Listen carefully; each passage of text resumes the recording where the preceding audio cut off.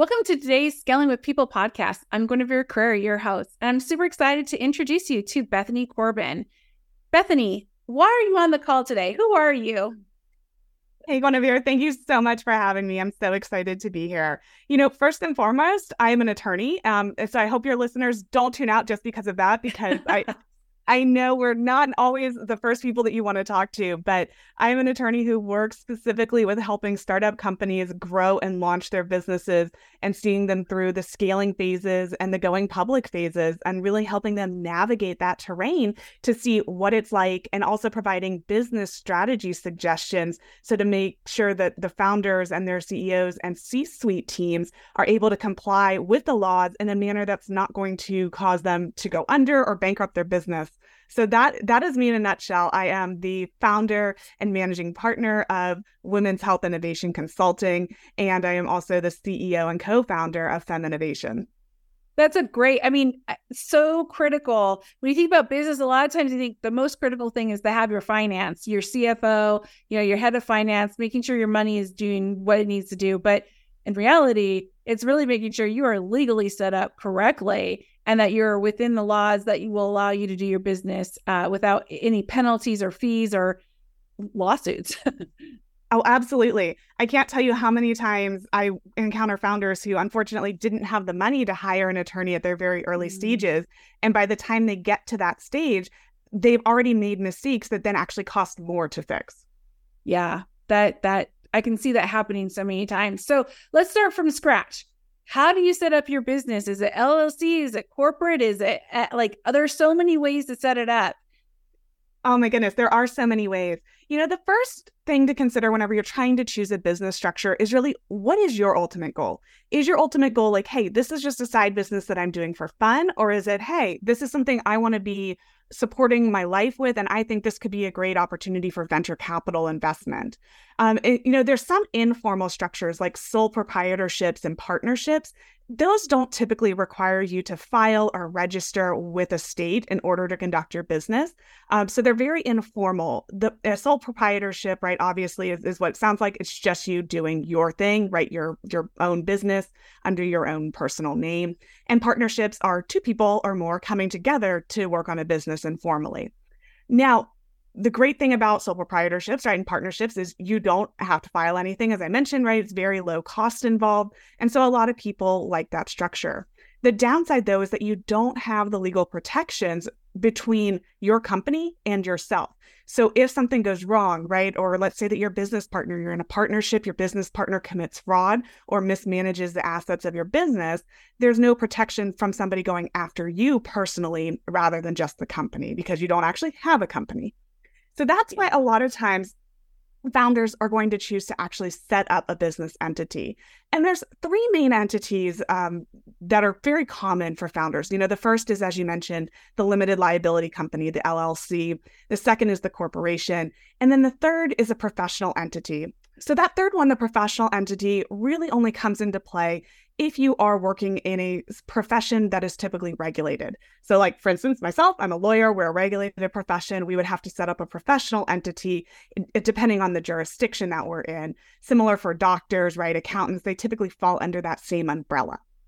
LLC and corporations, though, they are going to be the most common ones that you encounter. So the difference between which one you want to set up partly has to do with taxes and also partly has to do with what your end goal is. So if your end goal is to get investment, let's say that you want family and friends, angel investors, VC and venture investors, private equity investors, then you're going to want to have a corporation because that's the type of entity and vehicle that they are comfortable investing in.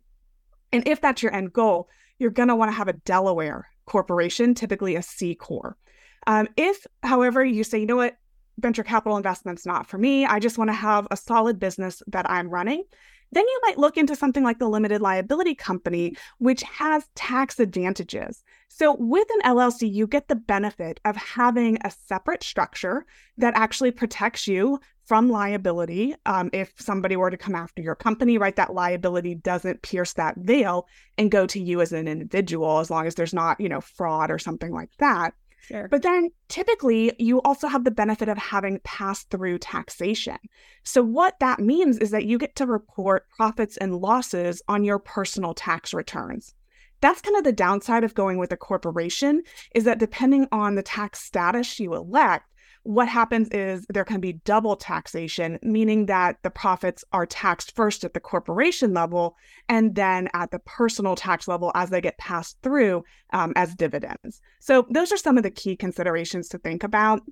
And if, for instance, you're doing an LLC, right, and you're not looking for or thinking about investment, you can typically form an LLC by filing the appropriate paperwork in your home state. That was such a thorough explanation. I wish I had heard that before I set my business up. But I will say, after hearing that, I thankfully set my business up correctly. And I hope all of the listeners out there feel the same way. But if someone's out there going, oh crap, I didn't do it right, what is the next step for them to fix this? Yeah, it really depends on how they're set up now. You can always, for instance, go from a sole proprietorship to an LLC. Let's say that you're set up as an LLC and you say, oh, no way, I want to have corporate investment, right? I think a corporation is better. There's a couple of ways that you can switch gears. The first is if you didn't have a formal structure set up and you say, now I want to be an LLC or a corporation or a professional entity, you can go ahead and file the appropriate paperwork with the state in which you're going to be formed. If you're an LLC and you say, now I want to be a corporation, most states will have a form through which you can file to convert your LLC into a corporation. Now, the thing to think about there, though, is if you do want to have investors, that can be a little bit of a red flag if they see, okay, well, you started as an LLC, right? Then, especially if you're a multi-member LLC, meaning you have more than one co-founder who started the company with you, you will have to have a conversion document that shows how the equity in the LLC is now converting into equity in the corporation, and that gets a bit messy. So your other alternative is just to dissolve the LLC and then refile as a corporation.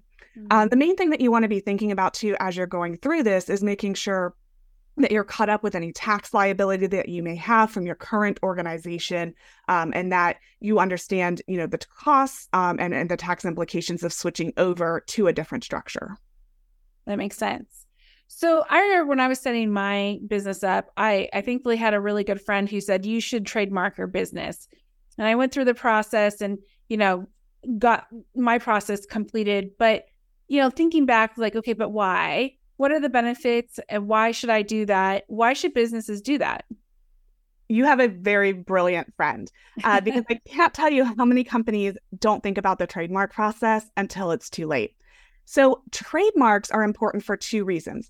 First, they can protect your intellectual property, right? And when we're talking about your intellectual property here, what we're typically talking about is your brand name, right? That's kind of your name of your company, right? Or what you want to be known for. That brand name is what you want to protect so that somebody off the street can't just say, oh, I like that name. I'm going to take that name. I'm going to do the exact same products or services. I'm going to confuse the consumers and they're all going to come to me. That's the real reason trademark protection is in effect. So that's kind of the first thing, right? You're protecting your own business. And then the second reason that you need to check on trademarks is even if you say, you know what, I don't want a trademark, or I don't think, that this is something anybody would try to steal. What you need to also make sure is that you are not infringing on somebody else's trademark. Mm-hmm. And so, for instance, I had a client that I had worked with who had not looked into the trademark name. They went ahead and they set up their brand, right? They had marketing. They started making labels on their products. They were putting things on the shelves. And so their customers had come to know them by that name. What ended up happening is they received a letter in the mail from another company that had trademarked that same name. And the company issued a cease and desist letter and said, if you don't stop using our name within 7 days, we're going to file a trademark infringement lawsuit against you. And a lawsuit like that at this early stage is not something that any founder wants to be dealing with. And it can also cause you reputational harm, not only from a consumer perspective, but from an investor perspective, if that's what you're looking for, because they're going to see this as a big risk and you didn't do your legal due diligence. So what ended up happening, this client was very scared. They thought, great, now I have to rebrand. I just established all of this consumer credit. What do? They came up with a really creative solution. They actually started a contest for rebranding their company name and asked for consumer input. They said, we're going to be changing our name, vote on it, send in ideas. And so they were able to keep their consumer goodwill by involving their consumers in that rebrand. But the rebrand itself was very expensive. And so those were additional costs that could have been avoided if the trademark process had been started in the first place. That is a really creative way. I think that's great. When you include your customer base and get them involved, get more buy-in, and then you're not like, hey, don't forget we're now called XYZ, and people forget, and now we're going to a different product that they thought was yours and no longer is. Yeah, that's so important. I do think that a lot of companies do forget about that, and then by the time that they go to get it, it's too late, or they realize they're infringing on others. And it's kind of the same thing as when you do your website. What do you call your company, and what's your website name? I mean, I've had a customer who wanted to have their website, and a lot of these weird IT, I don't even know what they call them, but like people will go out and buy domain names so that when companies start to create their businesses, they can sell this domain name at an exorbitant amount. And so that's also another important factor too, right? Is making sure that whatever you're calling your business, you're going to get the website you're looking for, and not have problems there as well. Oh, it's a hugely important detail. And having been a founder myself, one of the tips that I always use is, once I've personally or my team has decided on a name, before I do anything publicly, I go and I check the availability of the website domain that I want and the social media accounts. And if I can't get the website domain I want, or the social media accounts are already taken, that's a red flag that somebody else may already have a trademark or be using this name out in commerce. Even if I can get those names, it doesn't mean somebody isn't trademarked it already, right? Or isn't already using it. But it means there might be less of a chance of that. So I typically do that before I post anything publicly to prevent that exact scenario of somebody going in and scooping up the domain names and the social media accounts. And when we think about, domain names and that type of thing, those are pretty cheap to come by and purchase. But if you, let's say that, for instance, you find that your domain name isn't available because somebody scooped it up, right, purchased it, it can cost you more if that's the name you end up wanting to go with, because then you've typically got to work with a broker who can then try to facilitate a transaction with the individual who owns the website name. And whereas the website domain itself may have cost you $10, right, or $20 initially, you can pay a couple $1,000s to get that domain name afterwards. Yep, absolutely. I've seen it. It's so true. So yeah. Make sure. The other thing to do that I did when I created my business is I Googled it. Googled my name to see what came up. If there's something that's going to lead people to other things. So talking about your website. So legal website, what needs to happen? What do you need to put on your website? What are some things that top of mind that when you're building your website or refreshing it, or maybe you just need to go back and look and see, do I have these things? Yeah, it's a great question. The first is always to consider the purpose of your website. Are you collecting any data through that website? And by data, what I mean is, are you tracking through like Google Analytics or any other types of cookies or analytics software who's visiting your page or where they're coming from or what type of website traffic you're getting? If you are, that's a form of data. Additionally, do you have a contact us form, right? Or a place where consumers can input their information to sign up for your newsletter? Any of those types of consumer entry points, you're collecting data. And so if you're doing any of that on your webpage, you need to make sure that you have a privacy notice, also called a privacy policy, on that webpage that details how you're using that data. The most common mistake I see startups make, and I get this all the time, they say, oh yeah, I have a privacy policy. I copied and pasted it from my competitor. And I can't tell you how much trouble you can get into for that, because the Federal Trade Commission is looking at consumer websites. They're looking at consumer products. And what they want to make sure is that there is full transparency and honesty between what a company tells consumers and what they're actually doing. And no matter how similar your product or service is to your competitor, I can tell you there is no way that you are using data 100% exactly the same way as your competitor.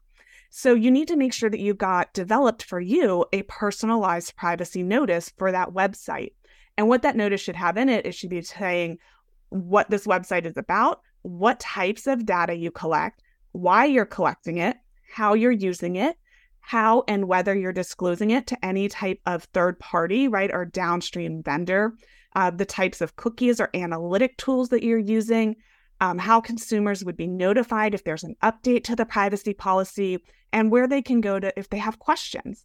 The other thing to think about is there are sometimes, websites that may have educational material. We see this a lot in the healthcare industry. We have a lot of educational websites for healthcare. There, you want to make sure that you're putting accurate disclaimers on your website as well to make sure you're saying, hey, you know what, this isn't medical advice, right? We're disclaiming medical advice, or we're disclaiming financial advice, depending on the type of service you're providing, making sure that it's clear to consumers what you are and also what you are not. And then if you have a website that facilitates any type of consumer transaction, right? Like let's say a consumer can come to your website and sign up for a subscription model, right? Or input their payment details.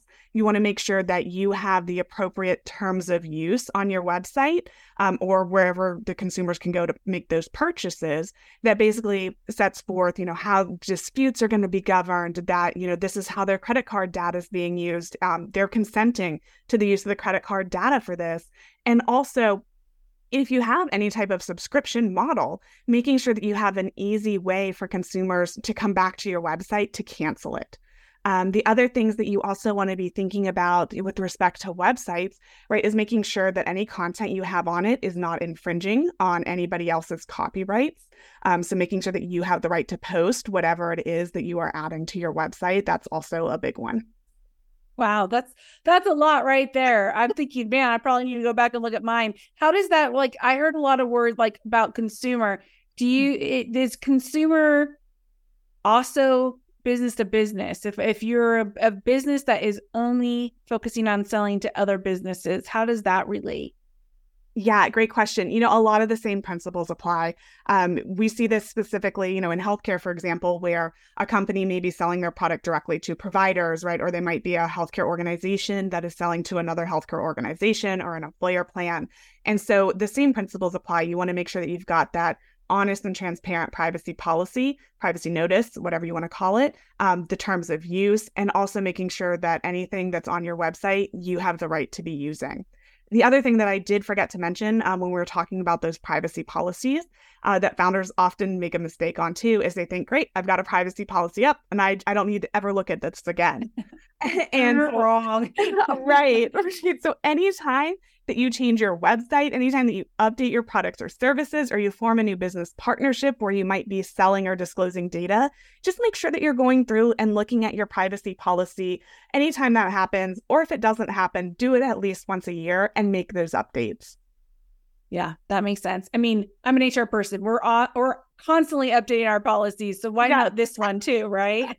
Exactly. All about compliance there. Yeah, absolutely. So tell me a little bit about what you've experienced and been seeing lately around cybersecurity, because I feel like that's becoming a hot topic. And do founders of smaller startups need to be concerned that they're going to be a target? Oh, what a good question. Cybersecurity has been a really hot topic lately from a couple of different perspectives. What I would absolutely say is if you're collecting any type of personally identifiable information or sensitive information, and what I mean by that is things like healthcare data, credit card data, right? Things that if you as a consumer would say, if that got out, I would be uncomfortable if that got out, or it could lead to identity theft. If you're collecting any of that type of data, you want to make sure that you are using the most reasonable, up-to-date cybersecurity protections and software out there to protect your business. And so what I mean by that really is you don't want to be seen as being negligent with consumer data, especially if it falls into one of those sensitive categories. And so what can happen and the risk that you have is that there could be a cybersecurity breach, meaning that data that you have, a third party now has in an unauthorized manner. And what happens then is not only are you liable because there has been a breach, but you have a lot of reputational harm where consumers no longer want to do business with you because you did experience this type of a breach. You could also potentially be getting blackmailed from the individual who hacked or the organization that hacked you. They could be asking for ransom, that type of thing. And that can slow down or completely halt your entire business operations if you don't have access to the data and your product or service relies on that data. So thinking about cybersecurity early is really, really important. It's also important whenever you think about scaling.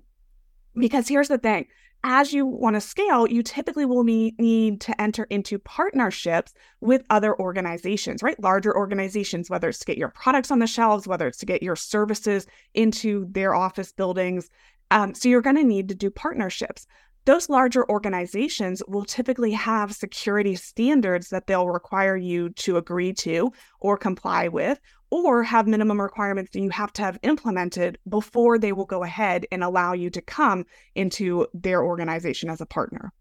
What I often see is that a lot of startups say, you know what, I am a startup, I am low risk, right? I think I'm low risk. Who is going to come after me? I'm so small. What data could I possibly have that they want? Well, even if you are small, and that's wrong for one reason that I'll get back to, but let's say that all of that is true.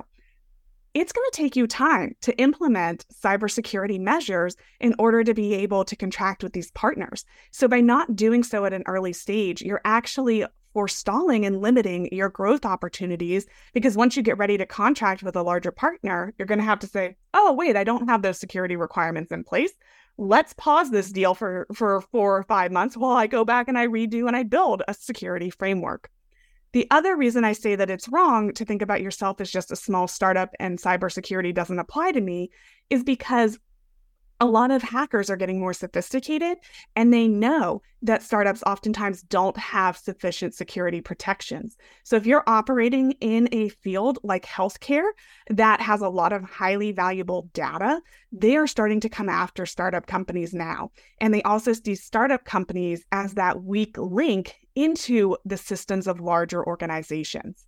So I would absolutely start thinking about cybersecurity now in the early stages of your startup company. And if it's something you didn't think about, take a break and say, yeah, let's think about this. What do we need to have in place? How are we protecting this data? And is cyber insurance something we should start to consider at our stage? Yeah, I think it's so important as the leader, as the founder, as the executive. It's your job to think about what's around the corner. Yeah. And that's such a key thing. It might not be something where you get an attack now, but if I'm thinking around the corner and I want these partnerships, I'm going to need it. So might as well get it done now. So I'm not forestalling that potential partnership and the revenue that can come from it. Here's the thing too, having a sufficient privacy and cybersecurity framework in place, yes, it is an added cost, but it is also a market differentiator and a market advantage because a lot of companies are not doing it. And so we're now entering a world in which privacy is becoming a huge concern for consumers and also for investors. If you are starting to look at investment, they want to see that you have privacy and security frameworks in place. And so you can actually use that as a market differentiator and add it into your marketing to get more consumers to adopt your product. So speaking of marketing, how do you look at legal, like from the perspective of marketing and what you need to do from a legality perspective when you're doing your marketing? Yeah, it's an interesting question because a lot of times people think marketing is its own separate world and should not have any type of interaction with legal. And here's why you need to have legal involved. Because as a founder, you need to understand what you can or can't say to the general public about your products. And I'll give you an example. And this is in the healthcare context because that's where I work a lot. But we had a client one time who was building essentially a telehealth company. And it has a very unique structure to it. And we had built that out and we had told the founders what the structure was. We had explained it to them. And the next thing that we know, we're looking on their website and they are talking about themselves as if they're an insurance company. And it's very interesting, right? Because you might think, oh, what are those language differences? But what happened is they then got an opportunity to speak with a reporter who then did her due diligence and she started looking into them as if they were an insurance company, found that they were not registered with any of the insurance commissions in those states. And so she reached out to those insurance commissions, right? Doing her job as a reporter. And next thing we know, we have 5 insurance investigations into our company that is actually not an insurance company. But we then had to explain to 5 different state regulators why we didn't meet those requirements. We had to explain the entire structure. We had to go to meetings with them and submit all the documentation. And it was all because of how that company was marketing. And because there wasn't a connection between what marketing was saying and legal review to make sure that that was accurate and something that could be said. We see this as well, for instance, in supplements. There's limitations on what you can or can't say about supplements because they're typically not regulated by the FDA. So what kind of claims can you be making about that? So those are the types of things where it's really helpful to have legal just take a glance through your website or your marketing materials, because they can also not only say, from a legal perspective, oh gosh, that's high risk, but they can also say, oh, you're portraying yourself as this, but that's not what you actually are, right? You're actually XYZ instead. And we think that's going to cause consumer confusion and deception.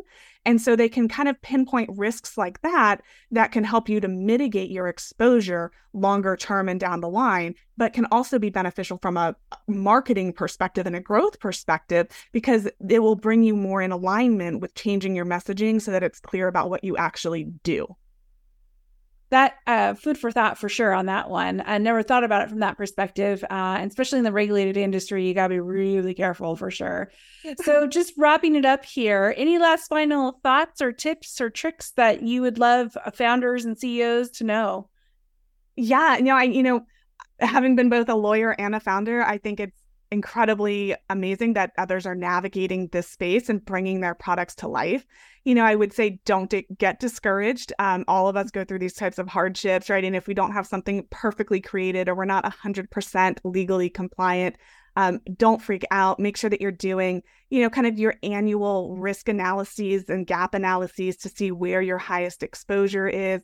Make sure that you're also working with a lawyer who is familiar with the startup world, because there's so many attorneys out there, but what you need to make sure that you've got is somebody who knows how the startup world operates so that they can move quickly with you, because a lot of times startup is very fast paced. Yeah. So just making sure that, you're not getting discouraged, that you're working with legal counsel to maximize your risk mitigation techniques, and that you're working with somebody who knows this space and can help you move quickly and innovate quickly. Excellent. Well, thank you, Bethany. This was really enlightening. I hope the listeners got something out of it. I know I certainly did. Thank you so much for your time. I appreciate it. And everyone listening, have a wonderful day.